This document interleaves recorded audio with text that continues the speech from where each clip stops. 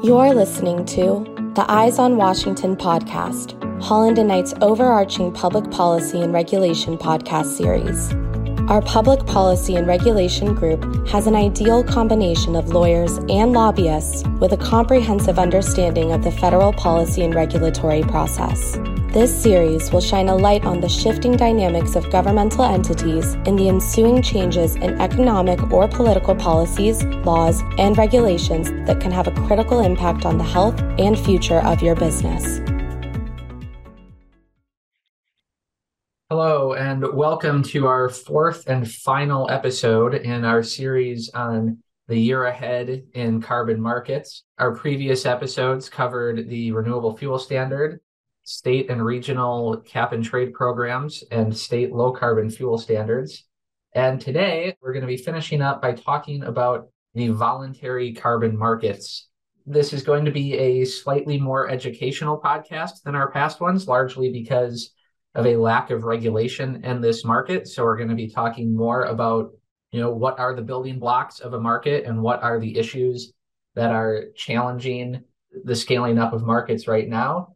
We're going to also talk about what regulations are on the table and what can be done by government bodies now.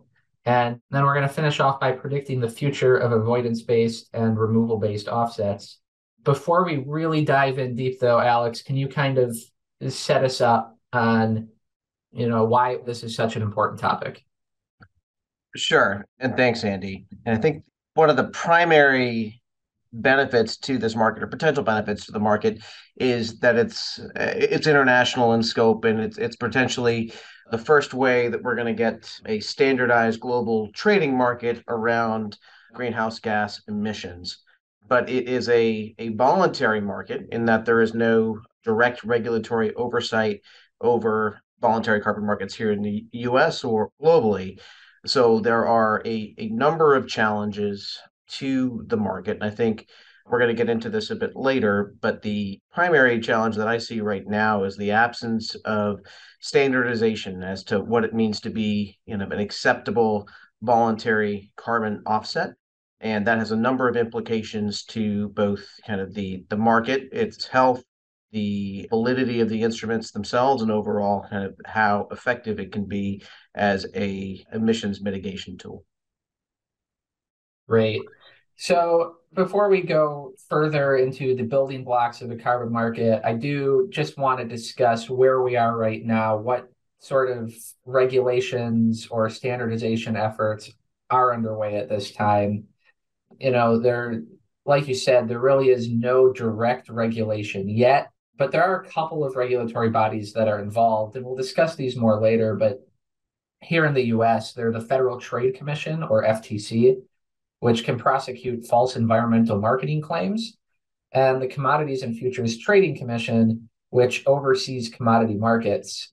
But neither of these can really make the nuanced policy choices that will ultimately lead to the success or failure of this market. There are currently a handful of voluntary independent verification bodies. These include VERA, the Gold Standard, the American Carbon Registry, among others. And what they do is perform third-party verification services that purportedly certify that an offset project represents real emissions reductions. And these bodies' business model is tied to the number of projects that they approve. And so there really have been some questions about, their underlying methodologies and whether or not they are sufficient to actually achieve the emissions reductions that the underlying projects are claiming to achieve. Offsets that are verified by these bodies are generally traded bilaterally through negotiation. There are some exchanges that exist, but really it's a lot more difficult to verify the legitimacy of offsets that are purchased on exchanges because the parties can't negotiate for the rights to audit or otherwise oversee the projects that they're purchasing the emissions reductions from. One body, ICE, did recently announce that it will be launching its own exchange, which may bring some credibility to the exchange market, but that remains to be seen. Yeah, Andy, really quickly on the, kind of the trading market aspect. There are a couple of different levels to it. Both CME and ICE have listed voluntary carbon offset futures contracts where through the settlement process, market participants can actually take delivery of the offsets themselves. As you mentioned, there's challenges around verifying or validating the quality of the offset that you would get through that process, though both exchanges have basic qualification requirements around the type of offsets that can be delivered through their process. The ICE platform that you mentioned addresses that problem to some extent. It allows market participants to essentially bid on or purchase offsets from specific projects. So exactly the type of attribute that you're going to receive, whether it's kind of an avoidance offset, for example, or what type of project it might be coming from, whether it's nature-based or something else. Great. And the last thing I want to mention here on the current state of play is that there are also some voluntary bodies that have been formed with the goal of bringing standardization to the market. These include most notably the Task Force on Scaling Voluntary Carbon Markets. That is a body that includes representation from large banks, energy companies, verification services, including Vera, as well as a host of other private businesses. And they released a draft report about 2 years ago that serves as sort of a roadmap to how they see scaling voluntary carbon markets. There's also the Voluntary Carbon Markets Integrity Initiative that has stakeholders from not only private industry, but also government and nonprofits. They fairly recently released a provisional claims code of practice, which is set to be finalized this year, as well as other reports on the issues involved in voluntary carbon markets. So there are certainly efforts underway, but still a long way from standardization here. Moving on, I think it's important to kind of scope the discussion and say, what are we talking about when we say a carbon offset, and what kind of falls within the scope of what we're discussing. So what we're really talking about are greenhouse gas offsets. We use the term carbon offset because in the vast majority of instances, any other greenhouse gas, such as methane, is measured and traded on a carbon equivalent basis. That doesn't mean that all are. In some instances, methane reductions or reductions in other greenhouse gases can generate their own offsets that are measured by the direct reduction of those gases. There's very good technical reasons to go that route, most notably methane, when converted to a carbon dioxide equivalent basis, is normally determined on a 100-year timescale, which from a technical perspective isn't that accurate. They should really be pegged to whatever the underlying net zero goal is. So if it's, if the net zero goal is by 2050, then the timescale that methane reductions are converted into carbon equivalent reductions should be pegged to that time frame instead of to 100 years. But because of all of this, it's easier to just say carbon offsets. Just know that, we really mean greenhouse gas offsets when we talk about that. These offsets can be avoidance-based or removal-based. We'll talk about that in a second and what that means. But regardless of which type they are, they represent 1 metric ton of reductions in greenhouse gas emissions versus a baseline business as usual condition. And offsets are generated by a party that creates the reduction, and it is sold to another party that actually, has its own emissions. And then the purchaser of the credit gets to claim that they do not have emissions, while the emissions of the purchaser transfer to the books of the seller. So what do we mean by avoidance-based offsets versus removal-based offsets? Well, an avoidance-based offset represents an emission that is legally allowable but did not occur. So an avoidance-based offset is generated on things like building a renewable energy facility that displaces fossil generation, installing carbon capture and sequestration equipment on an industrial facility, or substituting a low or no carbon input in a supply chain for a higher carbon input. Removal-based offsets, on the other hand, are generated from activities that physically remove carbon from the atmosphere. So that's mostly at this stage going to be direct air capture. As many of you may know from news reports, nature-based offsets are a very hot topic. Nature-based activities occupy a sort of hybrid position between avoidance-based and removal-based offsets. The physical mechanism at play with nature-based offsets is carbon removal, in that plants are taking carbon that was in the air and removing it from the air. But at least at this point, the majority of nature-based offsets are generated on projects that protect existing forests and other ecosystems as opposed to planting new ones. And so those activities share a lot of the same characteristics and a lot of the same concerns that come with avoidance-based offsets. So for this purpose, we group the protection of existing ecosystems in with avoidance-based offsets, and the creation of new ecosystems or restoration of previously destroyed ecosystems as removal-based. There's a few interrelated tradable attributes that we're not talking about today. We're not talking about renewable energy certificates or RECs. We're not talking about responsibly sourced gas or RSG. And we're not talking about other tradable environmental attributes such as water reductions or plastic recycling credits. These are all very important and to a large extent are intertwined with carbon offsets to varying degrees, and many of them face the same issues. But for the purposes of limiting the discussion today, we're really just focused on emissions-based offsets. So with that, we can dig into the big issues that are really challenging regulators and challenging all of these voluntary parties that are trying to establish some sort of system of standardization. And yeah, Alex, did you have something?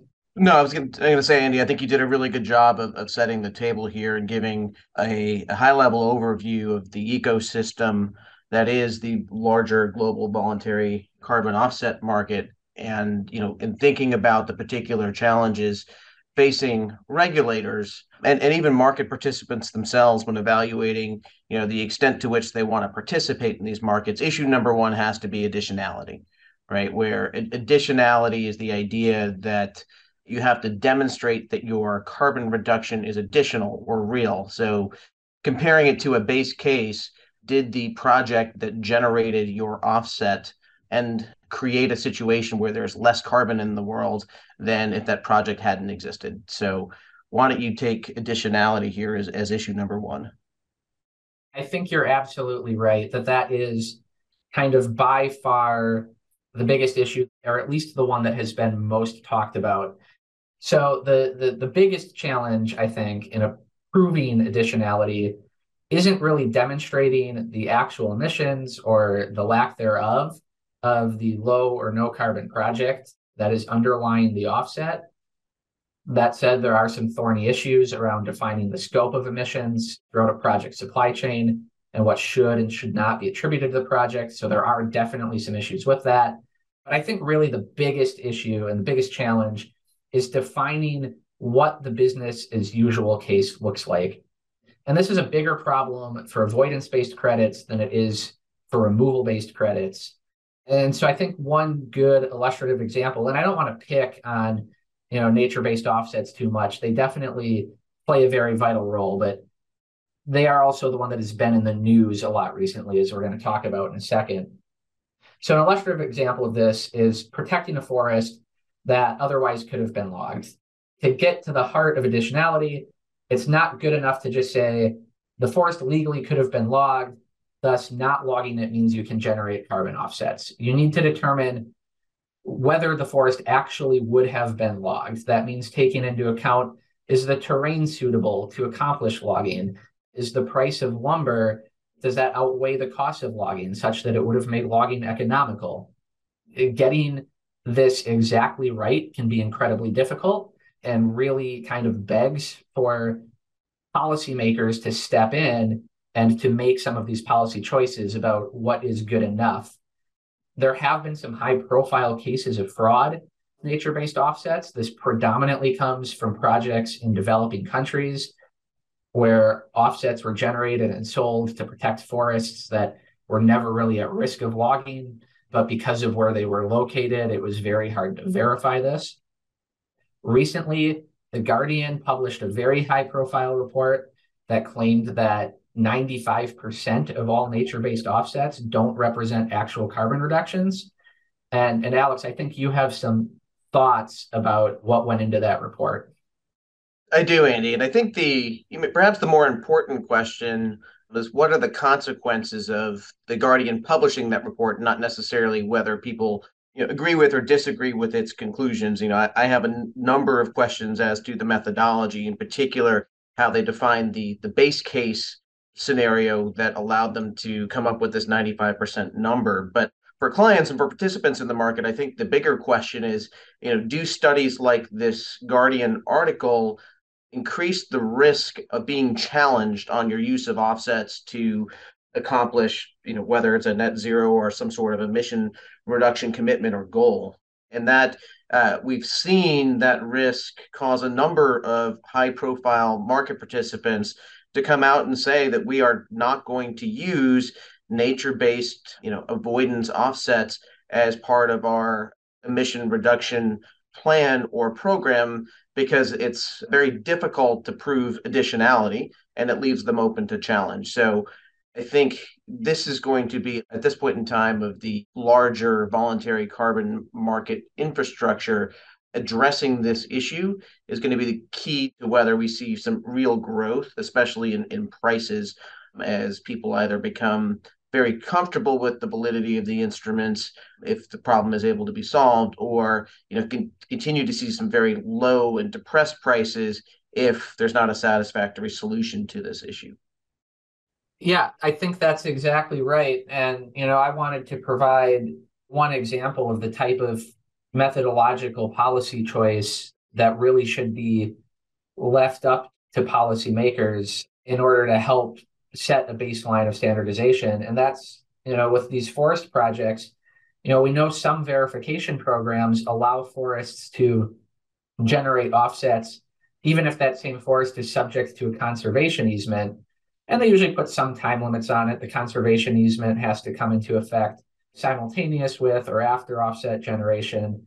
I think a couple of verification bodies even allow the conservation easement to come into effect shortly before it starts generating offsets. From a purely technical standpoint, this could be called double dipping because conservation easements are generally put in place in exchange for compensation. So you're protecting the same forest and getting compensation for it from two different sources if you have a conservation easement and you're generating offsets. And it arguably destroys additionality because a legally binding conservation easement means there is no longer a business as usual case in which the forest possibly could have been logged. That said, at least at this early stage in the markets, it wouldn't be completely unreasonable for policymakers to step in and say, we're okay with this kind of double dipping because we think we need that level of incentive in order to get this level of protection, that we're not going to protect enough forests if they can only access one of these funding sources. And so that's just, I think, a very good, clear example of the type of choices that need to be made in order to grow these markets. So moving on to some other policy considerations, another big one is whether offsets should be required to be geographically and or temporally matched with the emissions that they're being used to offset. Climate change is a global issue. GHG emissions become mixed and dispersed throughout the global atmosphere. And that means that avoided or removed emissions have the same global impact regardless of where they occur. At the same time, offset projects frequently have co-benefits that are more localized. That could be reduced water use. It could be the preservation or creation of public green space. It could be reductions in emissions of particles other than GHGs, particles that might affect things like asthma or other health conditions. And the emissions sources that are purchasing the offsets frequently have localized harms. And so, there's an argument there that the localized benefits of offsets should be passed on to those experiencing the localized harms of emissions. And so we need to match in geography the offset project with the source of emissions. And this is actually one of the main objections from the environmental justice community, not only with respect to the voluntary markets, but mandatory emissions trading markets as well, in that the impact of the emissions is felt more acutely in Black and Brown communities, and but they don't necessarily see the benefits of the emission reduction that ends up related to the emissions occurring in their community. So we'll talk a little bit about the politics of voluntary markets close to the end of the podcast, but you'll see, objections from both the right and the left. And one of the main objections from the left is really, EJ issues like this, location issue that Andy just highlighted. Exactly. And that's not just with respect to environmental justice communities, here domestically, but also globally with developing nations. There's a balancing that has to occur where, on the one hand, offset projects can result in much needed investment in developing countries. But on the other hand, we have seen firsthand that these projects can sometimes exploit vulnerable populations in those nations and can be much more difficult to validate for domestic-based regulators or other validation bodies. And so just, yet another example of the choices that have to be made. From a timing perspective, can we say that a company claimed that it used zero carbon electricity to create a product when its facility, for example, runs at peak load times by purchasing offsets that were generated by a facility off peak? There's an argument there that this is a false claim because by the strictest definition, it might not be additional. And from a policy standpoint, it doesn't incentivize the construction of enough net zero carbon electricity to meet peak demand. Alex, do you have thoughts on kind of the practical challenges with hourly power matching or time matching in general? Sure. I think there are challenges at two levels. One, at least here in the United States, there is a challenge with respect to the generation stack during peak load hours and during off-peak hours. I think it's a very likely situation where you're running your facility during peak load hours. Some of the energy or a good portion of the electricity generated and used by the facility may be fossil fuel based, while the electricity generated in off-peak hours, say overnight, with maybe renewable like wind. So being able to actually match your consumption to exact time and generation of renewable energy may not be that practical here in the US, given the current state of the generation stack in a number of different parts of the country. In addition, there's the technical challenge associated with really being able to match the emissions profile of the electricity that you're using with your plant's functioning. And that is a challenge really driven by data. And one right now, just based on anecdotal client feedback, it would be quite expensive to undertake that type of technical exercise. So it may be worth it in the circumstance of the hydrogen production tax credit. But if we're applying this type of rule to voluntary carbon markets, where prices are extremely depressed right now, the end result might be the cost benefit analysis doesn't work, that the obligations you need to incur in order to generate the offset cost too much based on what you're able to sell it for. So I think there's just one last issue that we want to cover here before we finally get into what regulatory bodies are actually looking to do here in the US as of right now. And that issue is the issue of if and when to phase out the use of avoidance-based offsets. Avoided emissions, I think, certainly have a clear role in the short term to incentivize immediate emissions reductions, where those reductions are relatively easy to achieve, and thus kind of buying us time to figure out how to reduce emissions in more difficult to decarbonize sectors and to scale up removal solutions such as direct air capture.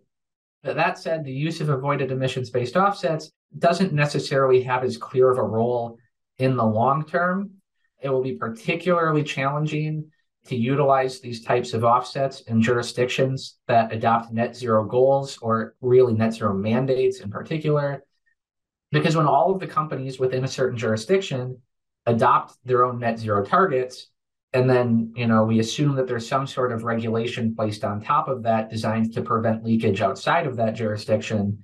There's not going to be a clear supply source of avoided emissions because those companies will need to claim their own reductions in order to meet the mandate of the state, rather than be able to sell the rights of their reductions to others to use.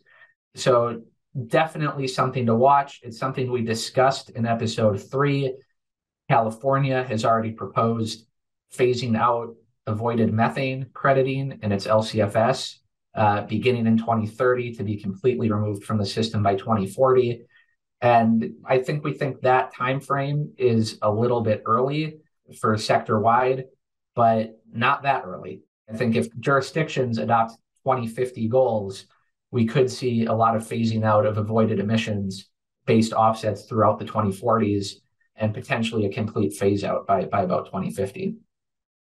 Yeah. So, anything to add there, Alex?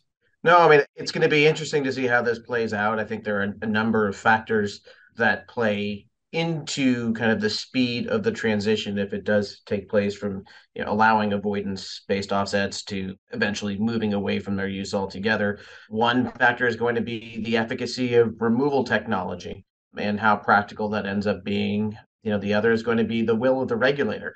How strict of a stance are various different jurisdictions across the globe going to take on, some of the issues that you just raised? Will there end up being different rules in Europe versus the United States, and how is that going to all play out globally? So there's a number of different questions that need to be answered over the coming years, and I think that's a good transition to a discussion on what the U.S. is doing right now in terms of regulating these voluntary markets.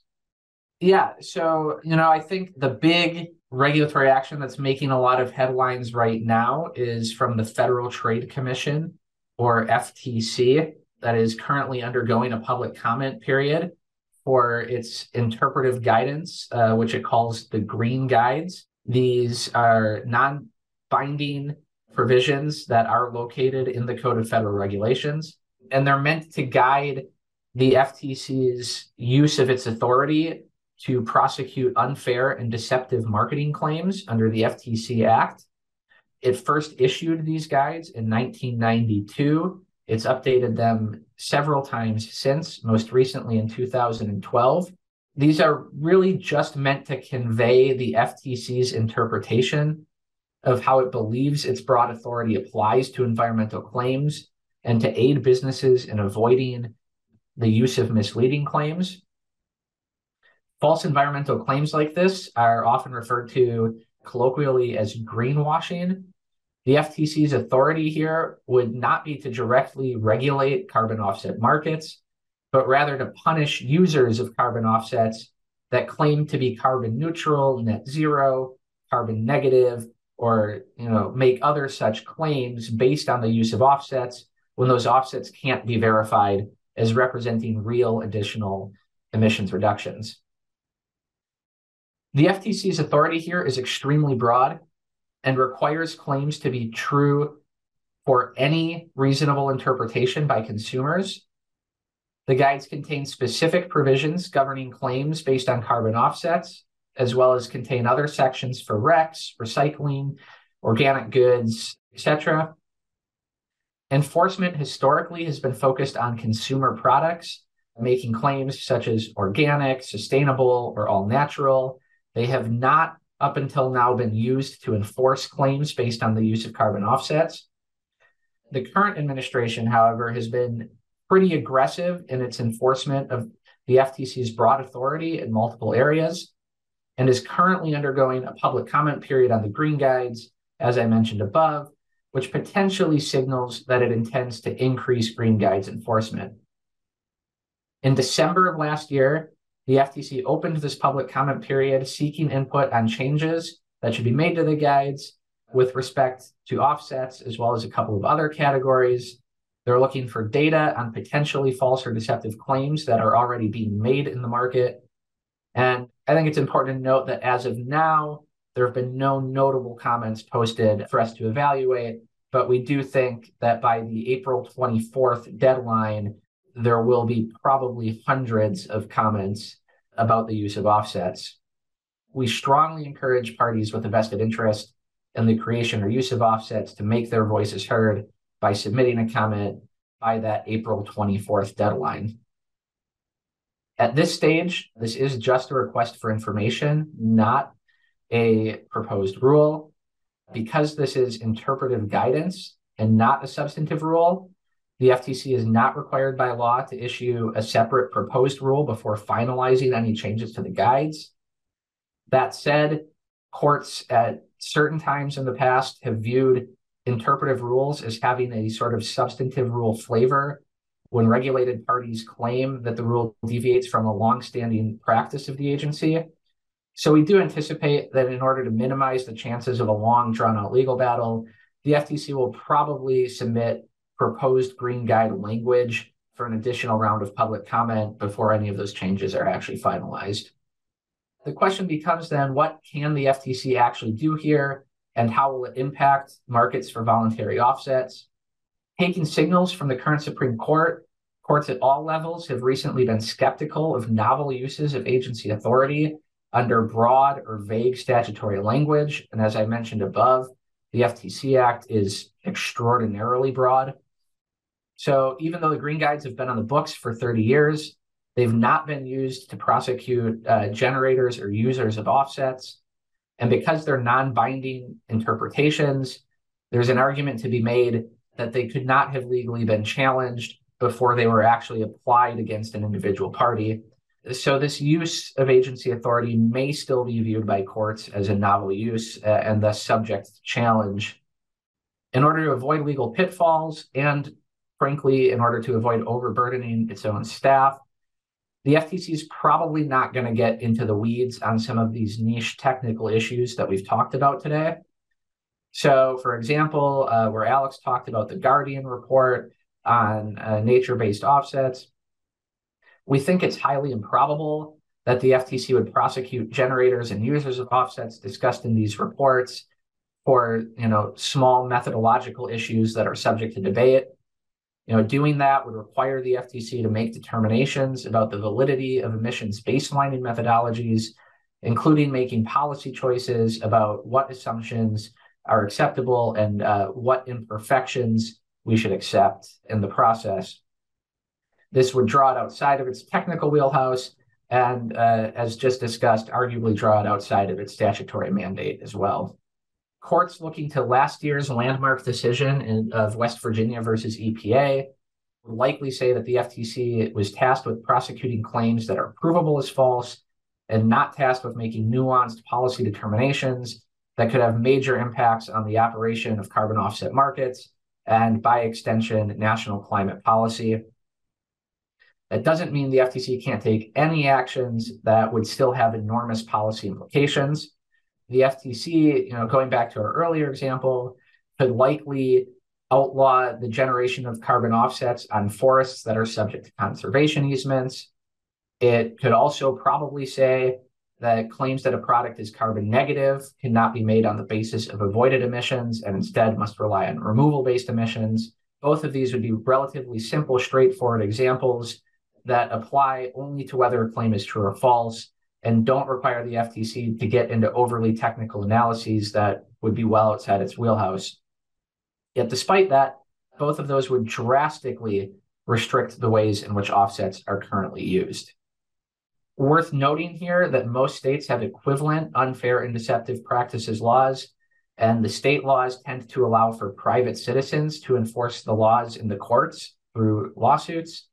Environmental groups have increasingly been using these laws to challenge alleged greenwashing across sectors. We're currently aware of and following 2 pending cases against a natural gas utility in Maryland and Washington, D.C.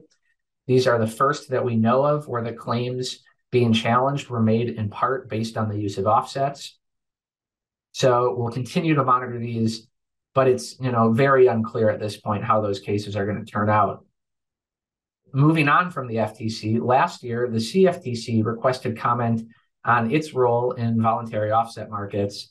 And Alex, I think you have some opinions on how the CFTC could play a role in these markets under its existing authority. as Andy mentioned, there was a request for comment issued by the CFTC last year with respect to its role in voluntary carbon markets, but that was part of a larger initiative from the commission, which also involved a day-long conference on the questions raised in that request for comment, among others. This issue has been one of focus for current Chairman Benham at the CFTC since he was a commissioner. So it is something the CFTC has invested a lot of time and energy into thinking about the various ways that they might or whether they should be involved in the voluntary carbon markets. I think if you look at the request itself, as well as kind of the variety of different comments that came in, you saw a number of different themes. But the big one to understand is that as it currently stands, the CFTC's role in being able to kind of regulate voluntary carbon markets is somewhat limited by its statutory authority. Specifically, the CFTC only has anti-fraud, anti-manipulation authority over kind of voluntary carbon markets while analyzing or looking at or perhaps characterizing voluntary carbon offsets as a commodity, which the commission has done in the past. So, they have the ability to go after people who are issuing fraudulent instruments, for example, or manipulating futures or primary markets around voluntary offsets, and potentially could pick up some of the cases that the FTC might look to bring as well, where people are making kind of fraudulent marketing claims around the sale of voluntary offsets here in the United States. So, the CFTC, I think that is clearly within their jurisdiction to take that type of action. However, in terms of kind of policing the market on a more proactive basis, requiring reporting, overseeing the verification agencies, requiring registration of brokers, they don't have the statutory authority to do that. They can send signals to the market. For example, they could make perhaps recommendations to the verification agencies on what they would expect to see around verification standards in order to avoid issues of fraud or manipulation. But they can't impose actual compliance obligations on market participants at this point. I know there have been informal conversations on the Hill in terms of the proper role that the CFTC might play in these markets, similar to the discussion of the role the CFTC might play in crypto markets at this point. But we haven't seen any real legislative progress on that front. So right now, the CFTC's ability to really shape voluntary markets is quite limited to their anti-fraud, anti-manipulation authority. We've seen a number of other efforts by financial regulators to regulate this market around the edges. We saw the SEC propose a rule that would put in place a number of disclosure obligations and standards with respect to publicly traded companies. That rulemaking has been a long time coming and has been a long process for the SEC. There was a significant amount of pushback from industry on some of the more onerous obligations for larger companies around level 3 emissions, for example. But the Chairman Gensler at the commission has been committed from day one to getting that rule done. So I think we will see something out of the agency, perhaps by the end of the year, but it very likely that it would be subject to litigation if they do issue something. I think one jurisdiction where you have seen more regulatory activity and progress than here in the US is Europe for a number of reasons. But two things to watch for carbon market participants on a more global scale coming out of Europe. The first is the CBAM, or the Carbon Border Adjustment Mechanism, which is essentially a tax or tariff on imported goods into the EU that seeks to approximate the difference between what it would cost to comply with the regulatory requirements around emissions in the EU as compared to that regulatory cost in other jurisdictions. So, trying to level the playing field for European industry when it comes to the cost associated with trying to achieve their climate goals across the European Union. There's also the green taxonomy, which goes into a fair amount of detail on the type of claims that can be made with respect to a variety of products around environmental attributes, emission reduction, and others kind of ESG associated claims that can be made. Similar perhaps to what the FTC is looking to do with the green guides, but more advanced, I think, in its process and thinking, and perhaps a lot more specific given the way that the Europeans have structured their green taxonomy. Lastly, we've seen a number of proposals here in the US to allow regulators other than, say, the CFTC or the FTC to play an active role in policing voluntary carbon markets. The USDA has been suggested by certain members of Congress as a potential regulator, at least with respect to nature-based offsets. And while there have been some bipartisan legislative successes on the role of the USDA in promoting the ag industry's participation in these markets, bills that have advanced somewhat through Congress that would have made the USDA kind of an active regulator in this place have not become law for a number of reasons. One of which there's a general opposition in parts of the Republican Party to ESG and emission reduction programs generally. And then again, as we highlighted earlier, there is some distrust in pockets of the left, especially with respect to environmental justice issues on the efficacy of voluntary carbon offsets in kind of achieving climate goals. So we didn't see the USDA really made kind of the regulator of choice on nature-based offsets. So I would expect to see kind of the CFTC and the EPA as the likely candidates to regulate this market to the extent that legislation is proposed and advanced. Given my background, I think the CFTC would be, if you had to pick a regulator, well suited, given they understand trading and markets. But we've seen other areas, in particular the RIN markets, where the EPA and the CFTC have cooperated to oversee those markets to make sure, at the very least, that fraud and manipulation is identified and prevented. So, Andy, anything to add on the federal front? No, I think you covered it quite well. Okay. Well, we're coming to the close of our time here, and I think we've painted a very mixed picture on the voluntary carbon markets as they stand. There's definitely a lot of opportunity here still, but the markets face a number of challenges, which we've highlighted throughout this presentation. But any long-term predictions on where voluntary markets may end up? Yeah, I mean, I think there's going to be huge corporate demand for this. I think it's not super likely, but possible that there will be a federal net zero mandate at some point in the future, but more likely a combination of state mandates and corporate goals that end up resulting in most of the economy pursuing some sort of net zero goal by 2050 or thereabouts. And that is really going to drive the demand for offsets, all sorts of offsets in the short term, and certainly at least removal-based offsets in the long term. But I think what we've shown here today is there's a long way to go, right? There's these greenwashing suits that could be potentially successful, especially in blue states. There could be increased enforcement of greenwashing by the FTC. There's just a complete imbalance of information between generators and purchasers of offsets at this point. And so I think that demand and the need for standardization will likely drive the passage of some sort of legislation at the federal level for oversight of carbon markets. And, just pulling a number out of the air, I'm going to say by the end of the decade. But what are your thoughts, Alex?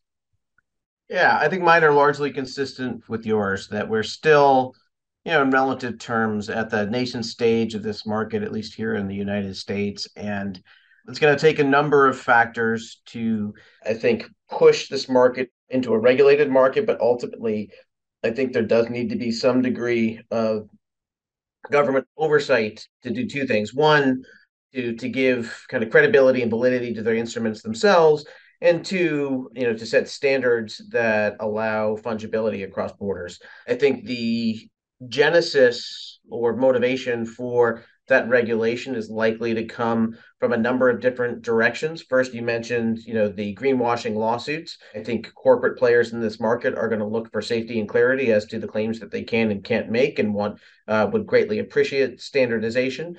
I think we may also see in the short term a number of potential, at least very critical studies on avoidance-based and particularly nature-based avoidance offsets that will cause questions to rise from a number of different market participants, and perhaps like we saw in the early days of the RIN markets, some fraud cases brought as well. And those three factors could create a triangulation that would allow a number of different kind of stakeholders in this process to come together and reach some basic agreement on a framework for oversight and regulation.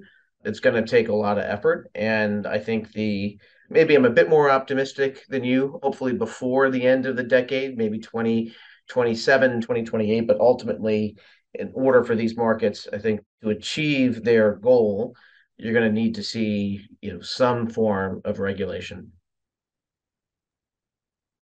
Great. Well, with that, thank you for listening to our podcast. And if you've listened to all four, especially thank you. And please do not hesitate to reach out to us with any questions. Thank you. Thank you for listening to the Eyes on Washington podcast, brought to you by Holland & Knight's Public Policy and Regulation Group. For more information on our Public Policy and Regulation Group, please visit hklaw.com/ppr.